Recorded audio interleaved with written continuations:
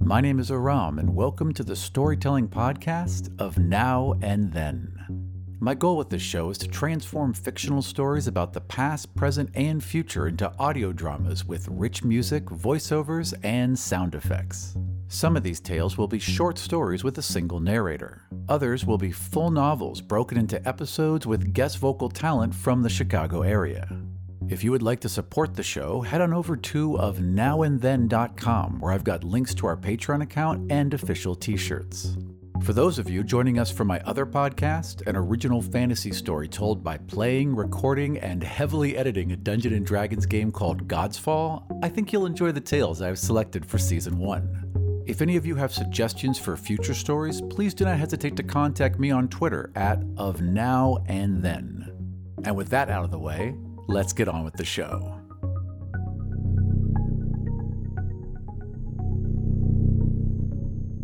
The Machine Stops by E.M. Forster.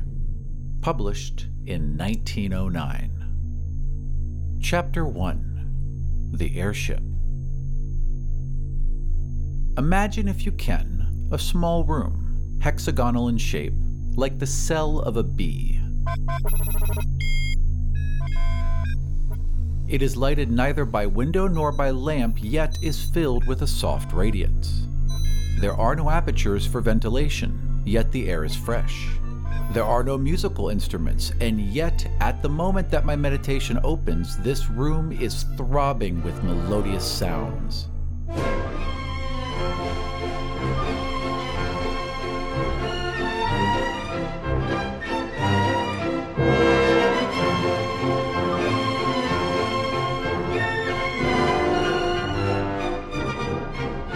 An armchair is in the center.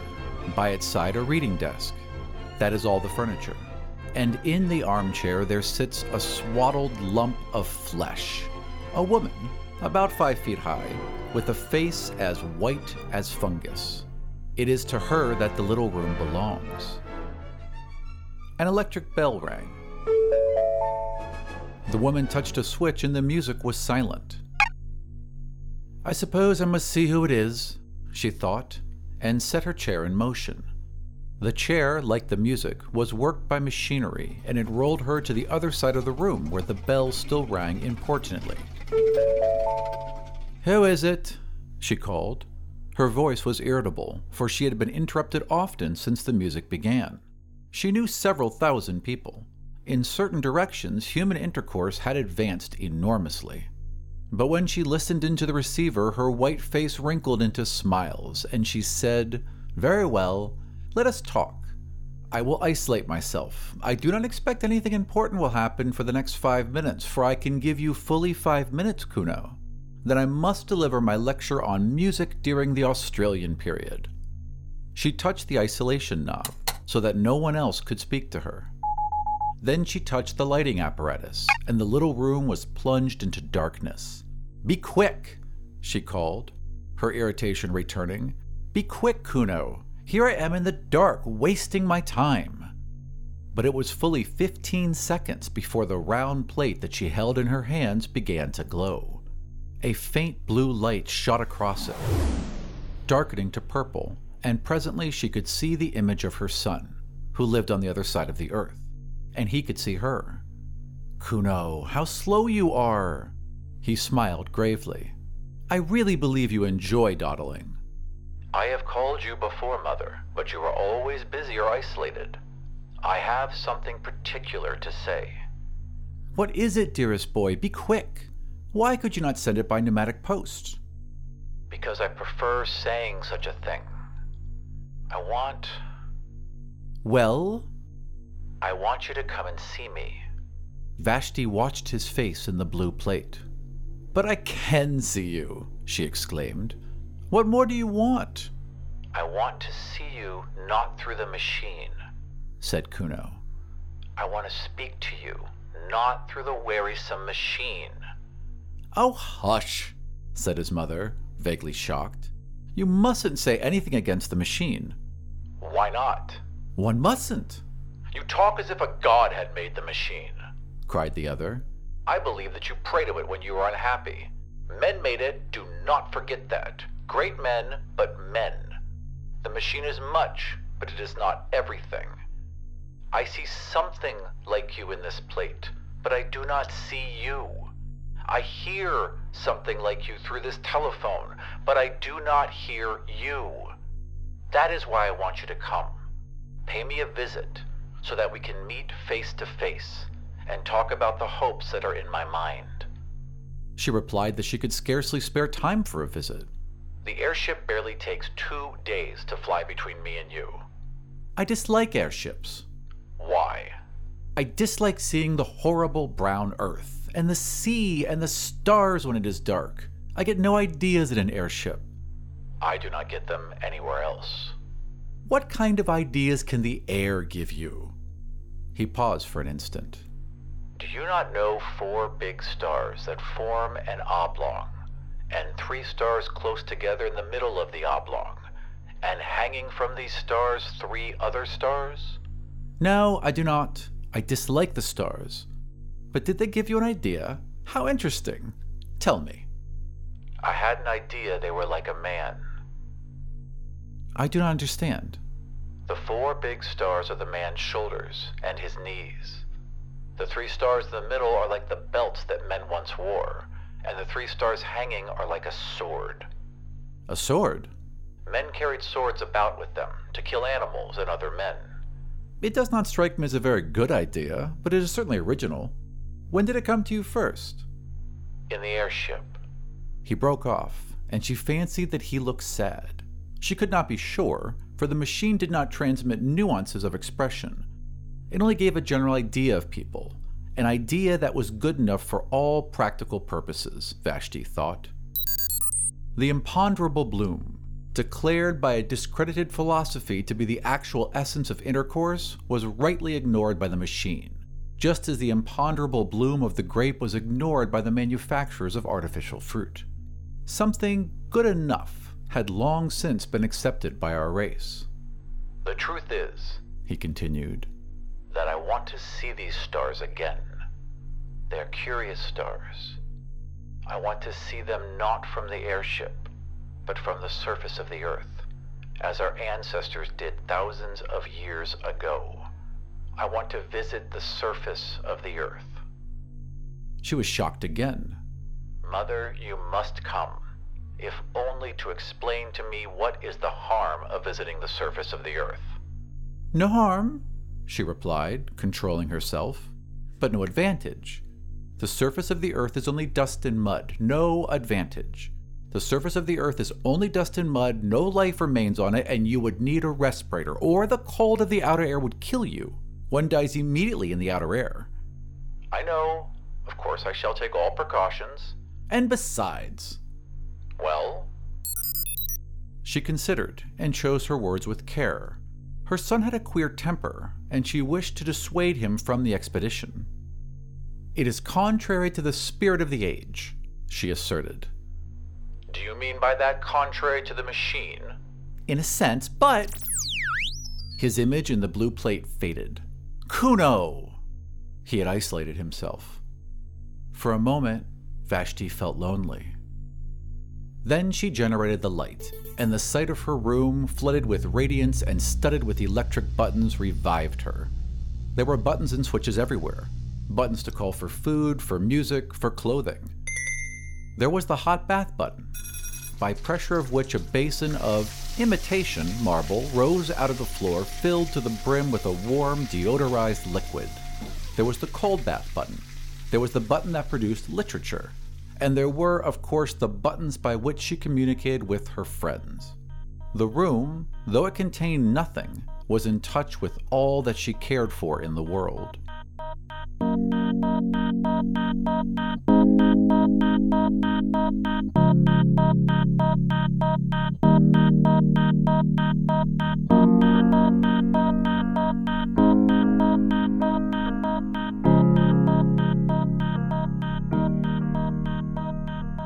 Vashti's next move was to turn off the isolation switch, and all the accumulations of the last 3 minutes burst upon her. You've got mail. The room was filled with the noise of bells and speaking tubes. What was the new food like? Could she recommend it? Has she had any ideas lately? Might one tell her one's own ideas? Would she make an engagement to visit the public nurseries at an early date, say this day, month? To most of these questions she replied with irritation, a growing quality in that accelerated age. She said that the new food was horrible, that she could not visit the public nurseries through press of engagements, that she had no ideas of her own but had just been told one, that 4 stars and 3 in the middle were like a man. She doubted there was much in it. Then she switched off her correspondence, for it was time to deliver her lecture on Australian music. The clumsy system of public gatherings had been long since abandoned. Neither Vashti nor her audience stirred from their rooms. Seated in her armchair, she spoke while they in their armchairs heard her, fairly well, and saw her, fairly well. She opened with a humorous account of music in the pre-Mongolian epoch and went on to describe the great outbursts of song that followed the Chinese conquest. Remote and primeval as were the methods of Ai Sanso in the Brisbane school, she yet felt, she said, that study of them might repay the musicians of today. They had freshness. They had, above all, ideas.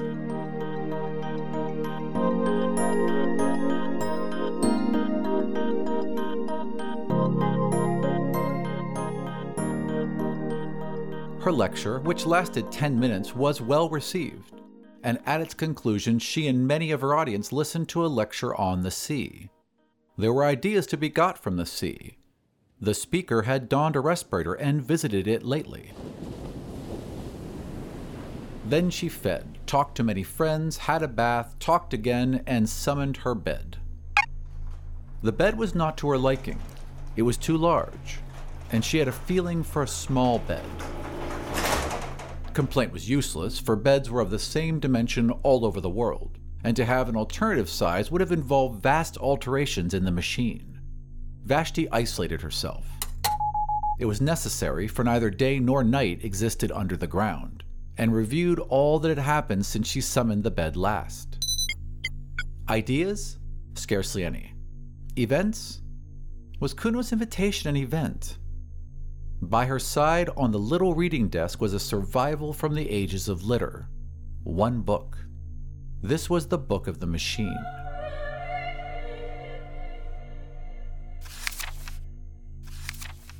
In it were instructions against every possible contingency. If she was hot or cold or dyspeptic or at a loss for a word, she went to the book, and it told her which button to press. The Central Committee published it. In accordance with the growing habit, it was richly bound. Sitting up in bed, she took it reverently in her hands. She glanced round the glowing room as if someone might be watching her.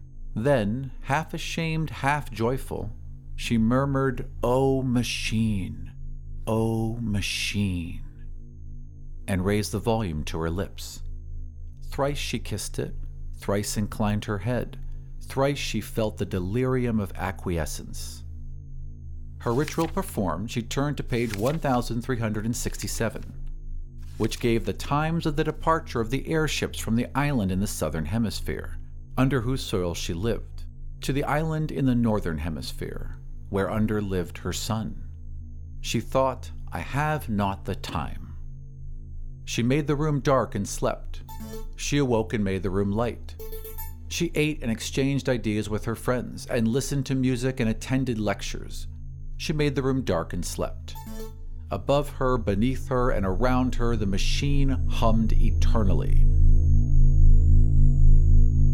She did not notice the noise, for she had been born with it in her ears. The earth, carrying her, hummed as it sped through silence, turning her now to the invisible sun, now to the invisible stars. She awoke and made the room light. "Kuno!" "I will not talk to you," he answered, "until you come." "Have you been on the surface of the earth since we spoke last?" His image faded. Again she consulted the book. She became very nervous and lay back in her chair palpitating. Think of her as without teeth or hair. Presently she directed the chair to the wall and pressed an unfamiliar button. The wall swung apart slowly. Through the opening, she saw a tunnel that curved slightly so that its goal was not visible. Should she go to see her son, here was the beginning of her journey. Of course, she knew about the communication system. There was nothing mysterious in it. She would summon a car and it would fly with her down the tunnel until it reached the lift that communicated with the airship station. The system had been in service for many, many years, long before the universal establishment of the machine. And of course, she had studied the civilization that had immediately preceded her own. The civilization that had mistaken the functions of the system and had used it for bringing people to things, instead of for bringing things to people. Those funny old days where men went for change of air instead of changing the air in their rooms. And yet, she was frightened of the tunnel. She had not seen it since her last child was born. It curved, but not quite as she remembered. It was brilliant, but not quite as brilliant as a lecturer had suggested. Vashti was seized with the terrors of direct experience. She shrank back into the room, and the wall closed up again. "Kuno," she said, "I cannot come to you. I am not well." Immediately, an enormous apparatus fell onto her out of the ceiling. A thermometer was automatically laid upon her heart. She lay powerless. Cool pads soothed her forehead. Kuno had telegraphed to her doctor, so the human passion still blundered up and down in the machine. Vashti drank the medicine that the doctor projected into her mouth, and the machinery retired into the ceiling. The voice of Kuno was heard asking how she felt. "Better." Then with irritation, "But why do you not come see me instead?" "Because I cannot leave this place. "Why?" Because at any moment, something tremendous may happen." "Have you been on the surface of the earth yet?" "Not yet." "Then what is it?" "I will not tell you through the machine." She resumed her life, but she thought of Kuno as a baby. His birth, his removal to the public nurseries, her own visit to him there, his visits to her, visits which stopped when the machine had assigned him a room on the other side of the earth. "Parents, duties of," said the book of the machine, "cease at the moment of birth. P422327483. True, but there was something special about Kuno. Indeed, there had been something special about all her children. And, after all, she must brave the journey if he desired it. And something tremendous might happen. What did that mean? The nonsense of a youthful man, no doubt, but she must go. Again, she pressed the unfamiliar button. Again, the wall swung back, and she saw the tunnel that curves out of sight. Clasping the book, she rose, tottered onto the platform, and summoned the car. Her room closed behind her. The journey to the Northern Hemisphere had begun.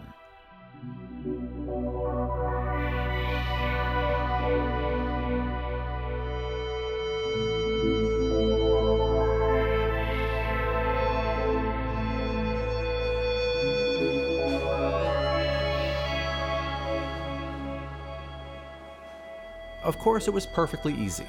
The car approached, and in it she found armchairs exactly like her own. When she signaled, it stopped, and she tottered into the lift. One other passenger was in the lift, the first fellow creature she had seen face to face for months. Few traveled in these days, for, thanks to the advance of science, the Earth was exactly alike all over. Rapid intercourse, from which the previous civilization had hoped so much, had ended by defeating itself. What was the good of going to Peking when it was just like Shrewsbury? Why return to Shrewsbury when it would all be like Peking? Men seldom moved their bodies. All unrest was concentrated in the soul. The airship service was a relic from the former age. It was kept up because it was easier to keep it up than to stop it or diminish it, but it now far exceeded the wants of the population. Vessel after vessel would rise up from the vomitories of Rye or Christchurch. I use the antique names, would sail into the crowded sky and would draw up at the wharves of the south, empty. So nicely adjusted was the system, so independent of meteorology, that the sky, whether calm or cloudy, resembled a vast kaleidoscope whereon the same patterns periodically reoccurred. The ship on which Vashti sailed started now at sunset, now at dawn, but always as it passed above Reyes it would neighbor the ship that served between Helsingfors and the Brazils, and every third time it surmounted the Alps the fleet of Palermo would cross its track behind. Night and day, wind and storm, tide and earthquake impeded man no longer. He had harnessed Leviathan. All the old literature, with its praise of nature and its fear of nature, rang false as the prattle of a child. Yet, as Vashti saw the vast flank of the ship, stained with exposure to the outer air, her horror of direct experience returned. It was not quite like the airship in the cinema photo. For one thing, it smelled, not strongly or unpleasantly, but it did smell, and with her eyes shut she should have known that a new thing was close to her. Then she had to walk to it from the lift, had to submit to glances from other passengers. The man in front dropped his book. No great matter, but it disquieted them all. In the rooms, if the book was dropped, the floor raised it mechanically. But the gangway to the ship was not so prepared, and the sacred volume lay motionless. They stopped. The thing was unforeseen, and the man, instead of picking up his property, felt the muscles of his arm to see how they had failed him. Then someone actually said with direct utterance, "We shall be late," and they trooped on board, Vashti treading on the pages as she did so. Inside, her anxiety increased. The arrangements were old-fashioned and rough. There was even a female attendant to whom she would have to announce her wants during the voyage. Of course, a revolving platform ran the length of the boat, but she was expected to walk from it to her cabin. Some cabins were better than others, and she did not get the best. She thought the attendant had been unfair, and spasms of rage shook her. The glass valves had closed. She could not go back. She saw, at the end of the vestibule, the lift in which she had ascended going quietly up and down, empty. Beneath those corridors of shining tiles were rooms, tier below tier, reaching far into the earth. And in each room there sat a human being, eating or sleeping or producing ideas. And buried deep in the hive was her own room. Vashti was afraid. "Oh, machine," she murmured, and caressed her book, and was comforted. Then the sides of the vestibule seemed to melt together, as do the passages that we see in dreams. The lift vanished. The book that had been dropped slid to the left and vanished. Polished tiles rushed by like a stream of water. There was a slight jar, and the airship, issuing from its tunnels, soared above the waters of a tropical ocean.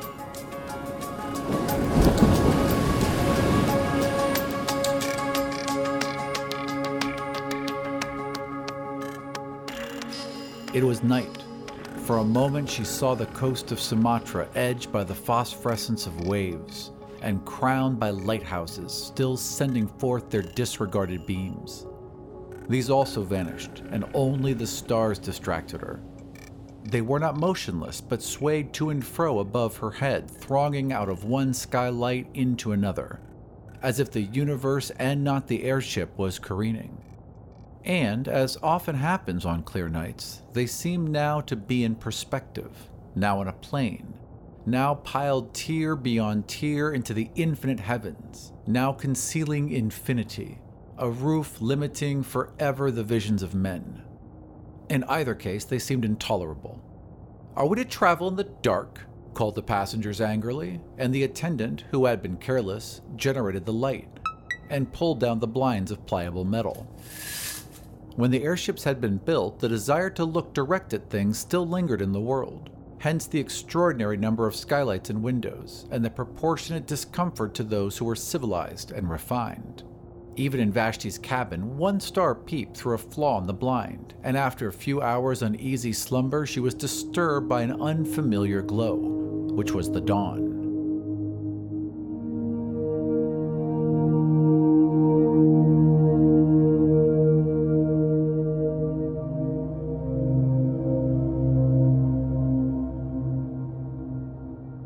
Quick as the ship had sped westwards, the earth had rolled eastwards quicker still, and had dragged back Vashti and her companions towards the sun. Science could prolong the night, but only for a little. And those high hopes of neutralizing the Earth's diurnal revolution had passed, together with hopes that were possibly higher. To keep pace with the sun, or even to outstrip it, had been the aim of the civilization preceding this. Racing aeroplanes had been built for the purpose, capable of enormous speed, and steered by the greatest intellects of the epoch. Round the globe they went, round and round, westward, round and round, amidst humanity's applause. In vain. The globe went eastward quicker still. Horrible accidents occurred, and the Committee of the Machine, at the time rising into prominence, declared the pursuit illegal, unmechanical, and punishable by homelessness. Of homelessness, more will be said later. Doubtless, the committee was right. Yet the attempt to defeat the sun aroused the last common interest that our race experienced about the heavenly bodies, or indeed about anything. It was the last time that men were compacted by thinking of a power outside the world. The sun had conquered, yet it was the end of his spiritual dominion. Dawn, midday, twilight, the zodiacal path touched neither men's lives nor their hearts, and science retreated into the ground to concentrate herself upon problems that she was certain of solving. So when Vashti found her cabin invaded by a rosy finger of light, she was annoyed and tried to adjust the blind. But the blind flew up altogether, and she saw through the skylight small pink clouds swaying against a background of blue. And as the sun crept higher, its radiance entered direct, brimming down the wall like a golden sea. It rose and fell with the airship's motion, just as waves rise and fall, but it advanced steadily as a tide advances. Unless she was careful, it would strike her face. A spasm of horror shook her, and she rang for the attendant. The attendant, too, was horrified, but she could do nothing. It was not her place to mend the blind. She could only suggest that the lady should change her cabin, which she accordingly prepared to do. People were almost exactly alike all over the world, but the attendant of the airship, perhaps owing to her exceptional duties, had grown a little out of the common. She had often to address passengers with direct speech, and this had given her a certain roughness and originality of manner. When Vashti swerved away from the sunbeams with a cry, she behaved barbarically. She put out a hand to steady her. "How dare you!" exclaimed the passenger. "You forget yourself." The woman was confused and apologized for not having let her fall. People never touched one another. The custom had become obsolete, owing to the machine. "Where are we now?" asked Vashti haughtily. "We are over Asia," said the attendant, anxious to be polite. "Asia? You must excuse my common way of speaking. I have got into the habit of calling places over which I pass by their unmechanical names." "Oh, I remember Asia. The Mongols came from it. Beneath us, in the open air, stood a city that was once called Simla. Have you ever heard of the Mongols in the Brisbane school?" "No." "Brisbane also stood in the open air." "Those mountains to the right? Let me show you them." She pushed back a metal blind. The main chain of the Himalayas was revealed. They were once called the roof of the world, those mountains. You must remember that, before the dawn of civilization, they seemed to be an impenetrable wall that touched the stars. It was supposed that no one but the gods could exist above their summits. How we have advanced thanks to the machine. "How we have advanced thanks to the machine," said Vashti. "How we have advanced thanks to the machine," echoed the passenger who had dropped his book the night before and who was standing in the passage. "And that white stuff in the cracks, what is it?" "I have forgotten its name." "Cover the window, please. These mountains give me no ideas." The northern aspect of the Himalayas was in deep shadow. On the Indian slope, the sun had just prevailed. The forests had been destroyed during the literature epoch for the purpose of making newspaper pulp, but the snows were awakening to their morning glory, and the clouds still hung on the breast of Kinchenjunga. In the plain were seen the ruins of cities, with diminished rivers creeping by their walls, and by the sides of these were sometimes the signs of vomitories marking the cities of today. Over the whole prospect, airships rushed, crossing the inner crossing with incredible aplomb, and rising nonchalantly when they desired to escape the perturbations of the lower atmosphere and to traverse to the roof of the world.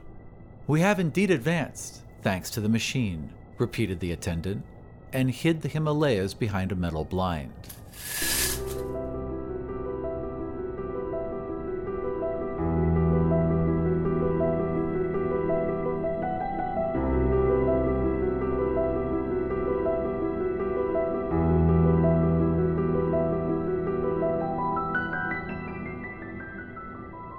The day dragged wearily forward.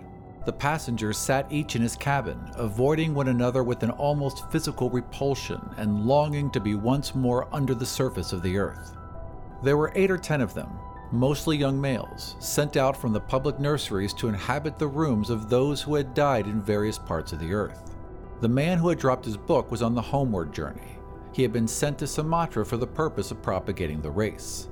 Vashti alone was traveling by her private will. At midday, she took a second glance at the Earth. The airship was crossing another range of mountains, but she could see little, owing to clouds. Masses of black rock hovered below her and merged indistinctly into gray. Their shapes were fantastic. One of them resembled a prostrate man. "No ideas here," murmured Vashti, and hid the Caucasus behind a metal blind. In the evening, she looked again. They were crossing a golden sea in which lay many small islands in one peninsula. She repeated, "No ideas here," and hid Greece behind a metal blind.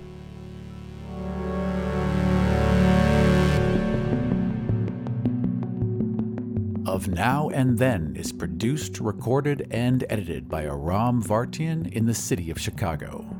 Special thanks to BattleBards for their unparalleled catalog of sound effects.